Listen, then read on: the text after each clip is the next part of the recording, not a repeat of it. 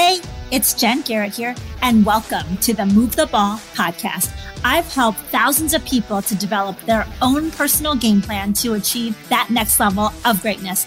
Now, I'm on a mission to help you utilize the same tools and strategies of professional athletes, Fortune 500 executives, and successful entrepreneurs to elevate your hustle and get you across your goal line. So get ready. It's your time to move the ball. Hey everyone, Jen Garrett here. It's great to be back with you for another episode of Move the Ball. If this is your first time listening, welcome. And if you've been a part of the Move the Ball movement for quite some time, welcome back. I'm glad that you are here with us today. As you all know, this podcast is all about business, branding, sports, and of course, how to move the ball. Now, I have a few things I'm going to mention before we get into today's episode. And if you've listened to the show before, this isn't a surprise that I'm going to say these things. So first, if you are not a subscriber to the show, make sure that you hit that subscribe button on whatever podcast platform you're listening to the show on. And that way you'll always know when new episodes are out. And secondly, if you find the podcast to be of value, which I hope you do, share it with someone else too. I'm always looking to grow and to reach more people. And so you telling a friend or two or three or more will be helpful for me to move the ball as well. All right. So today I've got a great guest here with us. I'm really, really excited. He's someone that I think the world of and absolutely love his energy. So inside the huddle with us today and here to share his perspectives, his thoughts, and his lessons is Kinnan Tatum. Kinnan is a retired football linebacker who played college football at Notre Dame. He was drafted by the Carolina Panthers in the third round of the 1997 draft, 87th overall pick. And he also played for the Tampa Bay Bucks after his time with the Panthers. After the NFL, Kinnan has spent time coaching football, and he's also worked in the insurance industry as well as the financial sector, where he currently works for Thrivent. And we will talk about his journey beyond football on the show as well. Kinnan, welcome to the show. All right. Thank you. Thank you for having me. Hello, everyone out there and virtually. There you go. I'm super jazzed to have you on the show. As I mentioned, I love your energy. We can hear it already, which is awesome.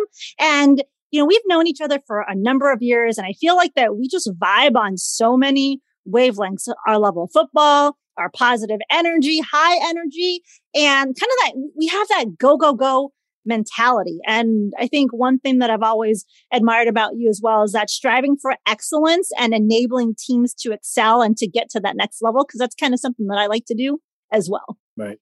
Absolutely. So, as you know, football and competitive sports in general, they teach us so many lessons about being successful in sports as well as on and off the field. So let's kick off our chat talking about what are some of the important lessons that you learned from playing football?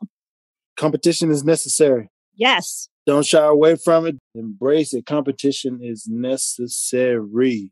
With the lack thereof competition, you don't even have almost like a litmus. You don't have like a mirror, or you don't have like something that's pushing you to bring the best out of you. And no matter what, I don't care who you are, to all you self-starters in the world, I'm one of them. You know what I mean? We do work harder when we work in conjunction with a competition or going against somebody. So, but we were taught even at a young age not to shy away from it. But the same thing is happening in the real world and the working world too. So, people shouldn't lose that mentality because, just because it's doing it for dollars, just because they hire somebody that's doing the same job that you do, or, are looking to bolster their staff. I mean, you should take that as competition as you did on the playing field if you were an athlete, and then just make the best of it because it's going to bring the best out of you. Absolutely. I think that's an important lesson that being a competitive athlete teaches you. And to your point, competition is so necessary to being successful because all through your life, you're going to face it. And so you have to think about, how am I going to be the better player, be the better leader, be the person that brings more value to the table so that I do get those next opportunities because I am better than those that are out there playing the same game that I'm playing. Yeah, absolutely. So talk to us about, how did you get into football? Like, when was the first time you picked up a football? when was the first time I picked up a football? I'm sure I picked up a football. I mean, it's just like every young little boy, especially the first boy in the household. So, your first time you can walk and talk, your first birthday or Christmas, you got football or basketball or whatever kind of ball. So that was that for me. Baseball was my first love, but football, I played baseball for 3 years prior to playing football. And I started playing that in the 5th grade when I was 10 years old. And my mom finally gave in because she didn't like the violence part of it, the physical nature of it or whatnot. And nobody had taught me how to play. And she had never seen me play or anything like that. So I was 10 years old and in the 5th grade, and I played Pee Wee League. And, they had weight limit restrictions and everything, and didn't have any problem then because it was hard to even gain some weight then. I was kind of small when I was little, and the rest is history. I thought I'd love it, and then it ended up being 10 times more than what I even thought year after year after year, especially when you learn more and more about the game, because now the game slows down and, you start to get good at it. At first, you just want to do what's right, because you don't know the rules. You just want to do what's right. And the more that the more you can actually show because you're not thinking as much and you're actually letting your physical talents shine. And what was it about the sport that made you love it so much? Contact. Great answer. You knew that answer. I mean, exactly. You know what I'm saying? Like I get to put my hands on somebody, and not get in trouble for, I grew up in a house with all sisters, all girls, man, so you get mad and upset. Oh yeah, I'll just go screaming the pillow, go take my Louisville Slugger up against the sap tree out back or something like that. But you can't, it's like two brothers can go at it out back. It wasn't like that in my house. So it was a lot of pent up frustration. So sports or any kind of sport with contact involved was definitely interesting to me. Football being number one. I see. And so I mentioned when I read your bio that you played college football at Notre Dame. And something I recently learned about you was that you didn't even know about Notre Dame until you were being recruited by them. So talk to us about kind of that journey and how you got to Notre Dame. Well, again, it starts, I like contact, and people saw me knocking the bejesus out of people. And next thing you know, it became, and playing within the rules, you start to get recruited, you start to get known. And, and like the top tacklers and being like considered the top. I was a free safety in high school, but the league that I was from, it wasn't a high passing league back there in the 90s. They passed sometimes, more so in the playoffs, but it was a lot of runs. So I played safety, but it was like a linebacker. So I used to take that 15-yard run and come up and just annihilate folks. And I used to hit them with a different kind of contact. Now, it wasn't normal. And I say that because, I had been through a tragedy in my junior year in high school to where my aggression like really, really picked up once I lost my little sister. So things were different. I had a different outlook, a different perspective on things.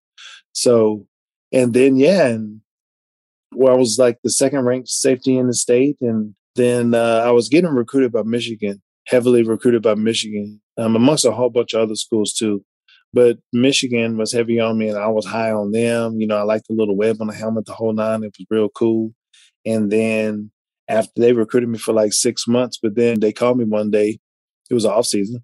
And the coach, was like, yeah, we got to drop you off the recruiting list. I was like, what does that even mean? I didn't come from a sports family or anything like that. So all of this was brand new. Everything was brand new.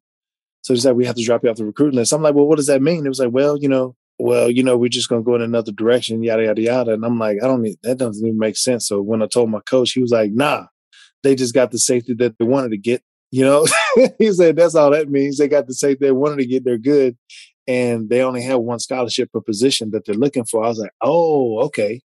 So then Notre Dame started recruiting me a little bit more after that when I was getting recruited by Michigan.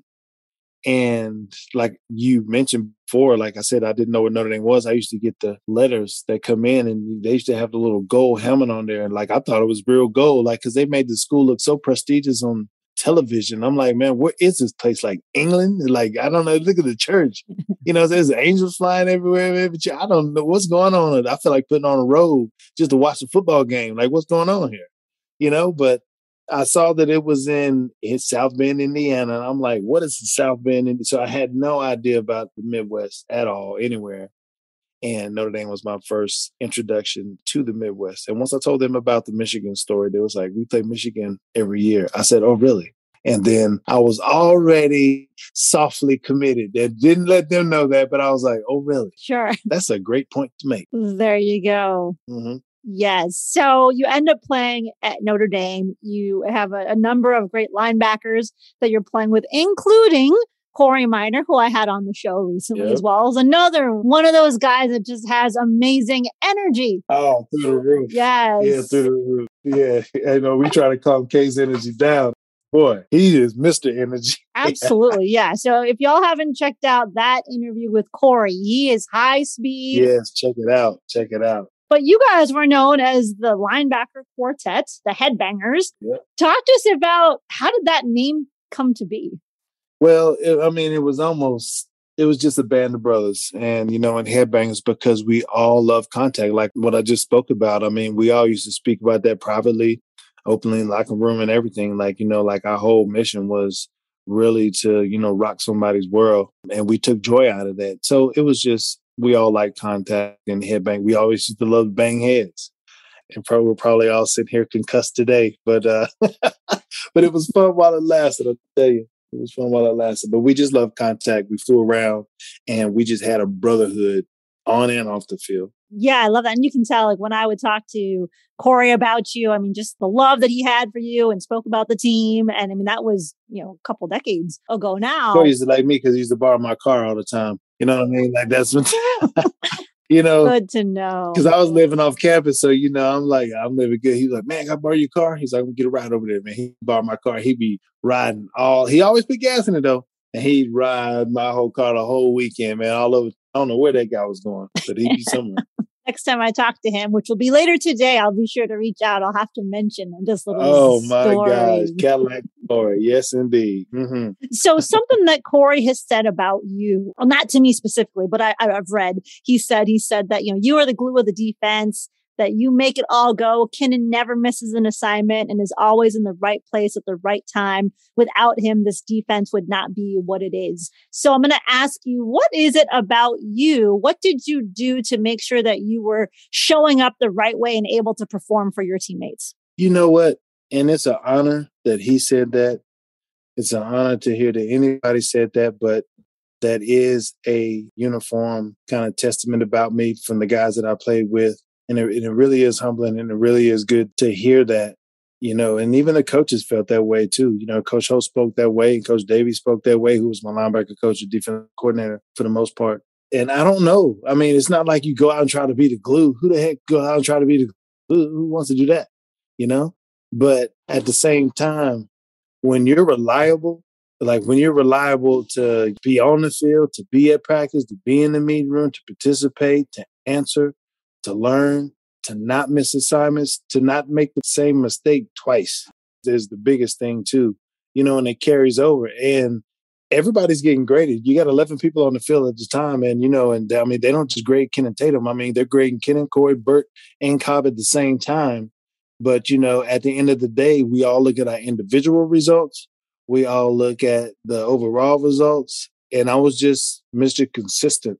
And I didn't ask for much. A lot of the other linebackers, they might say that like in jest a little bit, because they were very highly touted.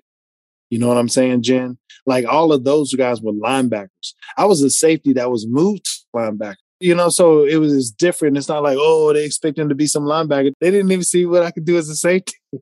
So, it's just like a wait and see. And then, but it's somebody who is undersized, but proves themselves day in and day out. You got a question, I'm going to help you get lined up. You're in the wrong place, I'm going to help you get lined up. You miss an assignment, I'm coaching on the field. So I don't know what glue means other than just always trying to be responsible, but not trying to be, but actually doing my job. There you go. And something that I've heard you share the story about you switching positions. You mentioned you played safety, then went to linebackers. Sometimes in life, we're asked to play a position that we didn't think we were going to play, right? In the corporate world or whatever. And so talk to us about that journey of being told, hey, I want you to play linebacker instead, and kind of how you felt and what you did to transition and be successful playing that other position. I thought Lou Holtz was out of his mind. I really did. I was 205-pound linebacker. I mean, safety. But I like contact and I could hit. I made contact very well. But however, running with those college receivers was a challenge for me, for real. So He wanted to move me to linebacker. He wanted to have a meeting with me. And so I went and met with him. And he told me, he was like, look, son, I want to move you to linebacker because I have you really think you have a chance to play there. I'm like, I think I have a chance to play as safety. Like, so, so what does that mean? He's like, well, you can wait till your junior year and get on the field as a safety, because we got some really good safeties in front of you. Or we can move you to linebacker and you can be on the field a whole lot sooner. I'm talking about like, your freshman year, this year, because he was talking to me as a freshman. And he was like, well, do you trust me? And I was like, yeah. He was like, well, do you think I can coach football? I was like, well, yes. He's like, well, that's what I do. He was like, this is like what I do. So I'm not just like, guessing. He was like, I know what I'm doing. So if you really trust me and if you're committed and if you love the sport, then you'll give it your best. And I was like, well, that's what I'm going to do. So it was terrifying, especially the very first week was terrifying because now the people I got to go against are right in my face. I got to use my hands. Oh, I got these linemen coming after me and all this other good stuff. I'm like, oh, gosh. So it was rough getting acclimated. But the second week that they moved me to linebacker, I was starting as a freshman. And I started 3 games as a freshman, and it was unreal. And once I did, there was no turning back. Now, I still had a long way to go because I played outside linebacker then. Outside is a lot easier than inside. But then I was moved to the inside in that following spring. So that learning curve started all over again. And it was a really rough spring. But however, I ended up flourishing in the position. And the man must have knew what he was talking about because I ended up making to the NFL, as you mentioned. And it was at linebacker, not at safety. There you go. Yes. And so let's talk about Lou Holtz for just another minute or two. So Lou is no question a great leader, a great coach. What in your mind makes Lou great? I think his faith makes him great. The practice of his faith makes him great. I really do think the way that he practices faith makes him great. I really do. And I say that because, I started walking with the Lord September 1st, 2019, and my life has been totally different. And even though I've been blessed all along my life before that point, it's like when you realize what your purpose is, and your purpose is to move men, but not only just to, move men or do a job or, what we're good at or what we're gifted at, but it's to build the kingdom of God. And it is to further the kingdom. And it is to exalt the name of the Lord. And it is to, walk the walk. And he did all of that. And everything that he did, he always wanted to make sure that we had an understanding of the spirituality of it. And that's amazing. Sitting back here looking on it now, that I understand a lot more and I have a one-on-one, a real active relationship with God. He was doing his work. He was doing his work. He was 100% committed and his intentions were good. And, you reap what you sow, and nobody sowed more than that man. That man sowed his whole life into the sport. But most importantly, the foundation of the sport, and the foundation is the psychology, the mindset, the mind, it controls everything. And what he put into shaping your mind, to showing you who you are, to showing you what you're capable of. And he brings the faith out of you if you're 100% committed. And to see that is a beautiful thing. And I think that that's why he had success, because he was doing the work of God through football. I love that. And I know you have a lot of Lou Holtz stories. So I'm going to ask you, we talked about you moving from safety to linebacker, but share with us one other story that we might find entertaining with Coach Holt. Like I said, that man is a stickler on doing things the right way and doing things the right way. And always wants to show you how it's done. Now, I don't know how even old the man was at the time. Yeah, I don't know. It's probably in his 60s back in the I have no idea how old he is now, like in his 80s. But he probably was in his 60s, and we were in Ireland. And, and we were playing Navy. And it was, a real lopsided game. It was supposed to be a lopsided game as far as us being a lot better than them at that time. And we were.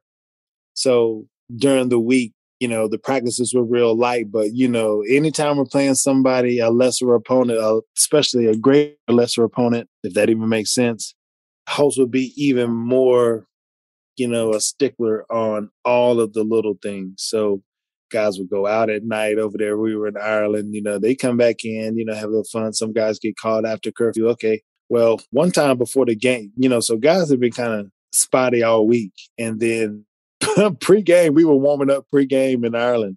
And Coach Holtz he was on one. He was on a tirade. I guess he was trying to fire the offense up because he was always dealt with the offense. So when he get on one, like we just watch him sometimes, we be like, man, look at that guy over there. We're like, good God, I'm so glad he coaches on a day-to-day. It's just like, good Jesus. But he was trying to show offensive lineman how to block because the offensive lineman wasn't blocking right. So he told him to get out of the way. He jumped down there, told the defensive lineman to get down there as well in a stance. Lou Holtz gets down in the three-point stance, and he was like, well, somebody hiked the ball. So they hiked the ball. Lou Holtz was demonstrating a block. He fired off so hard into that D lineman's chest, who was fully dressed for the game, by the way. And it ripped the skin from the top to the bottom of Coach Holtz's nose off. Oh, my goodness. But he did it to himself. The guy just stood there, and he just put his face in his face mask, just like he wants the offensive lineman to do. He did it just like that, but he kind of didn't have a helmet on. So he left with a big scrape nose. Oh. And it was hilarious. And he wore this big-ass Band-Aid during the game, man. And every time we look, I couldn't even look at it because, I respect the guy, and I was daggone sure going to laugh every time I looked at it. Well, he was committed for sure to teaching. Oh, he was crazy. Go ahead and say it. He was crazy. He was crazy. Go ahead and a say different it. C word. Yeah, it is. But you know what? They're one and the same, aren't they? Yes. Because crazy, passionate, however when you're doing what you're supposed to be doing, you're crazy about it. You surely are. You should be. That's interesting that you mentioned that because I was talking with a friend of mine maybe about a week and a half ago, and I was telling him about some of the crazy things that I had been doing. And he's just like, Jen, what I want you to do is I want you to write these things down or send yourself a voice note or whatever. And I want you to capture these moments because I want you to then talk about them later or put them in a book or whatever. And I'm like, oh my gosh, these things are so crazy. I'm like, one day I will, not now, but one day, yes, I will share these crazy things. But when I think about it, it is because I was so committed to what I was trying to do. I was willing to push myself and do things that other people might view as crazy because I was so committed to the goal that I had set for myself. Well, back to the faith again.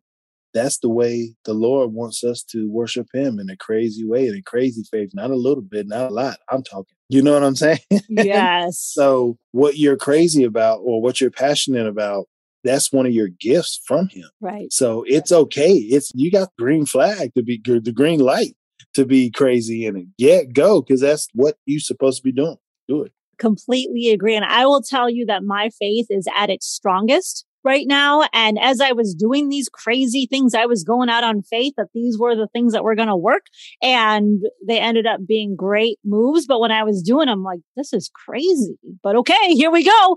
And so one day I will share with everybody, I promise, some of this craziness, but not yet. Not yet. Yep. Absolutely. One time I drove from Indiana. I drove from South Bend, Indiana to Greensburg, Pennsylvania for an interview. Drove. Wow. And just had faith I was going to get the job. There you go.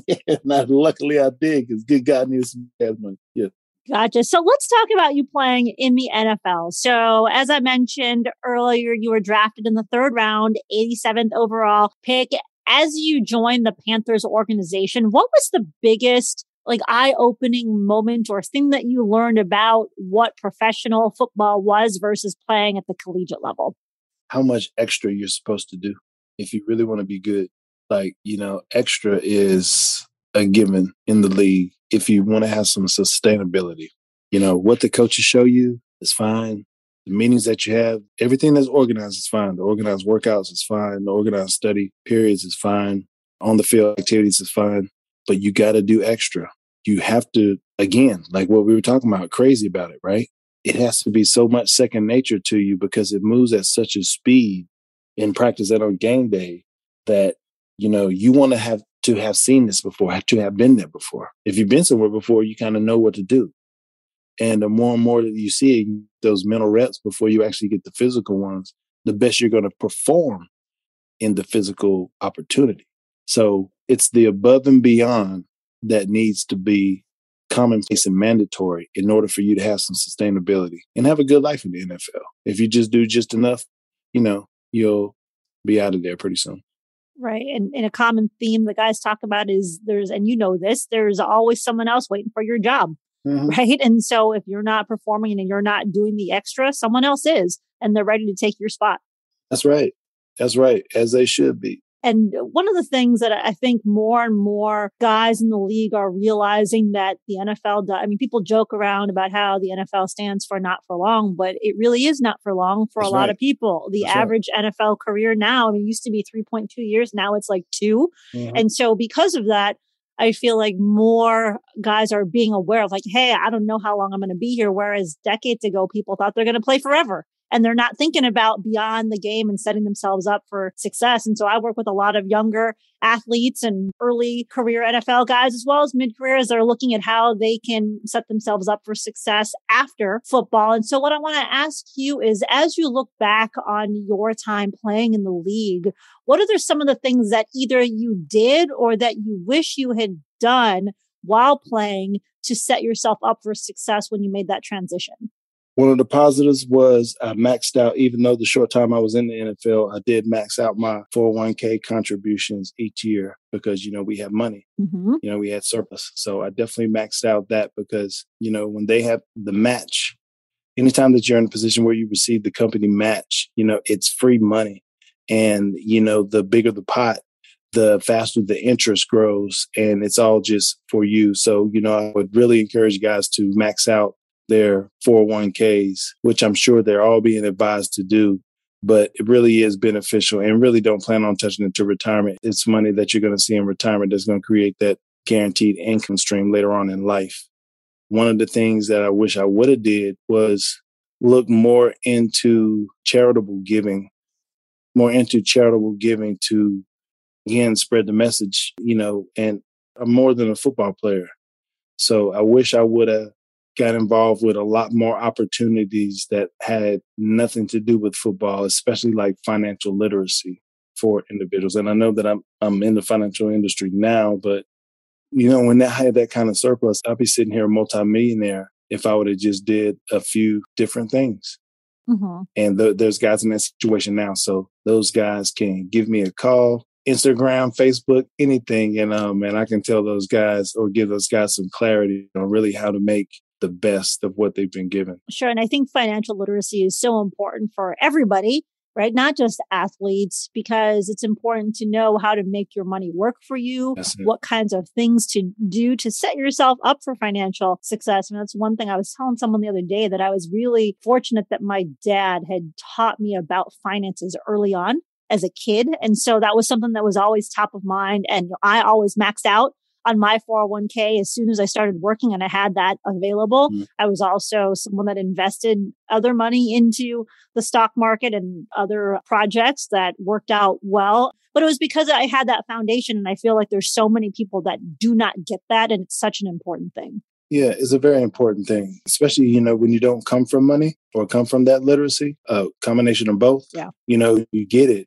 In the African-American community, you do more of trying to hold on to it than you do trying to grow it. And I think that that's where guys can make a big mistake. I'm glad you brought that up. And so let's talk about two things. What you're doing now, we'll expand upon that. But also, I mentioned that you were in the insurance industry. You worked with Allstate for a number of years as well. And so for people that might be interested in a career in either insurance or the financial services sector, what are some of the things that you would give them as far as things that they can do to set themselves up for success in either of those spaces? Well, first and foremost is get licensed. You can get licensed on your own and not have to have, explore getting licensed. If you want to get into the industry, definitely you want to talk to a professional like myself and just ask us as many questions about, what is our experience like? What was our onboarding experience like? When do you start making money? They say you can make up to this money. Okay. But what does that money schedule look like, for that first 6 months, and what goes into it? So really just planning on, your expenses and planning on how much work you're actually willing to do. But the only way you're really going to understand that is by talking to several professionals and really taking a little bit of their career and using that to your advantage. So I'm curious, one thing that Corey shared on our episode was he talked about how when he was done with the NFL, he was in sales. And something that was a learning experience for him was that nobody cared that he was Corey Minor and that he had played in the NFL. And so people would hang up on him or cuss him out, or you guys got to go listen to this episode. It's very entertaining. But he talked about how he learned like, oh, my name doesn't matter anymore. So I'm curious, did you have a similar experience when you were starting out? And what suggestions would you have for people that, because in insurance, in financial services, it's all about building up your client base. I mean, that's in any industry, but especially those, building up your client base. And it's a lot of networking, connecting, reaching out to people. So share with us your experiences there and some things that you would say have helped you to be successful. Well, number one, as far as sales go, if you're talking about sales specifically, I do more planning, and there's sales that's involved in that, but it's more planning. But in sales specifically, because I was in sales previously directly, and, you got to focus on the client, like what the client wants. I would say first and foremost, you need to have a product that you believe in that pretty much sells itself. I mean, that's half the battle, because you got to believe in, what you're selling. And people like to talk about themselves and what they want to do. They don't really want to hear that much about you and like what you've been and what you've done. I mean, that's great. We've all done some things, some highlights. That's great. But what are we doing now? Like, how are you going to, how is this product or this service going to make this individual's life better or more efficient? And the more that you can paint a picture and tell a good story on the benefit to the client and how it embetters them and how it fits to like what they want to get accomplished, like their goals and their needs. I mean, I think you can really become a really good salesman because in doing that, you're building a relationship. You're getting to know somebody. And the better you are at building relationships, the smoother you are going to have results in sales. Absolutely. And that's in anything, right? Relationship building is important. And no matter what your position, no matter what your role is, no matter what industry you're in, because whether you're selling to a client or just working with people, I mean, the relationships you build with people are what's going to help you move the ball forward or not. Absolutely. And so you mentioned that you do financial planning now. Talk to us a little bit more about that. And then how can people connect with you if they're interested in learning more? Yes, and it's holistic financial planning as well. So I don't know, people have an array of ideas when they hear the word, and some of them, kind of guard their purses or whatnot. But financial planning is just a conversation. It's just really taking, your finances, your financial situation, and you being open and honest about it, like where you really want to go. What does retirement look like to you? Do you want to retire? What age? How have you prepared for it so far? And how can I help you prepare for it from this point on? And everybody's situation is different. And you don't have to have $1 million. You don't even have to have $500,000. You just have to have the desire to want to make the most of your financial situation. And that's what I do. And I talk through situations that just provide people clarity from A to Z, from talking about the protections and making them really understand, like, okay, everybody wants to move forward, but first and foremost, what could set you back? What could knock you off your wheel right now? And are we prepared for that? And are there ways to look into protections for that? Especially if we have like 2 income earning homes, if you were to lose one income, how many things are going to change? So there's protection for that too. And if you capitalize on them earlier in life, then it just makes sense. And then it just goes into your legacy planning as well. You talk through protections and then you talk through accumulation. How do you want to accumulate? At what rate? What's your risk level? What can you contribute? Do you have any debt in the way that we need to knock out first before we try to stack anything? Because it really doesn't make sense to light the candle at both ends. And then it's on to after we've accumulated a whole lot, and that's why I'm looking forward to talking to some of my NFL brethren, and I already have, and some of them are taking advantage of it as well too. But it just makes sense to have that conversation because now we're thinking about the distribution phase of our life. When we get to retirement, you become eligible to be able to move your 401k at age 45, and you can't touch it a day before that, even though a lot of people end their NFL career way before 45. But it's a good thing. So it's in there and it's growing. But a lot of people leave it in there, but they don't even know that they could put it in a lot of different other ways or explore a lot of different options where they have a lot more control and a lot more access to it and it continue to grow for their retirement. So that's what I talk through options with clients as well. And then it's about how we leave a legacy. the people that you love, that you have in your life, what kind of life do you want to leave with them? What kind of part do you want to play in setting your family up with generational wealth? And the sooner we talk about those kind of options, and I'm talking i.e. life insurance, and there's so many different kinds of life insurances out there that are affordable, that if we afford them and take the time to do it right now, then, we're showing our loved ones that we love them, because no matter what, when we leave this earth, which is inevitable, there's going to be a legacy left for them. So I talk through all those phases and stages and see exactly where people have interest. And I just focus on those areas and create a plan for them. It's easy to follow. And what's the best way for people to follow you or connect? Or they can connect with me directly. Kenan.Tatum@Thrivent.com. They can call me at 919-818-8755. I'm open 24 hours a day, really, to messaging. But all we need to do is just, do you want to meet in person or do you want to meet virtually? And let's just have the conversation. The conversation that can cost you anything but your time, but you're going to be the 100% beneficiary for spending the time and just getting some clarity on whatever you have going on. Perfect. And we'll be sure to have that in the show notes so people can reach out to you as well. And Kenan, what I want to do now to wrap up our show is I want to go through my 2-minute drill, which I know you're excited about. Are you ready? Yep, let's do it. All right. First question is, what did you want to be when you were 10 years old? When I was 10 years old, I wanted to be a car dealer, own a car dealership. Oh, I did not know that. Yeah. Interesting. Next question is, who would play you in a movie about your life? Man, I really don't know who would play me. I think I'd get me to play me in a movie about my life, man. There you go. Yeah. Nothing wrong with that. Next question is, what is your favorite vacation spot? I just came from there, Dominican Republic. Yes, and I know you had a wonderful time. Absolutely. Absolutely. How about, what is your favorite ice cream flavor? I'm a chocolate chip mint guy.